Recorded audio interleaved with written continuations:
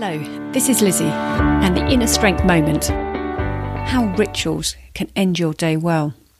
I'm consistently hearing the difficult divide between finishing work and moving on to something else in life. The divide between going to work, finishing work and carrying on. Life is becoming a group of tasks that we do. Some are paid for, some are unpaid and some are domestic. Yet what we're finding and seeking, those that can have a ritual that shows it's the end of their day, allows them to feel they can move on to the next thing.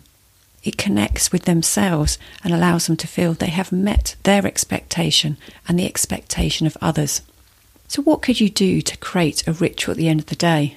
One of my clients suggested putting music on to play a particular tune or particular radio station. Other ways is you book in a walk. You connect with perhaps picking up with your children, and that's the point at which you disconnect from the things that we do for our paid work.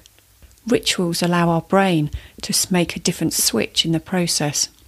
So as you go about your day and you're concerned that work is overtaking life rather than life overtaking work, what rituals can you do to allow you to know that you can click in and say, this is the end of my working day.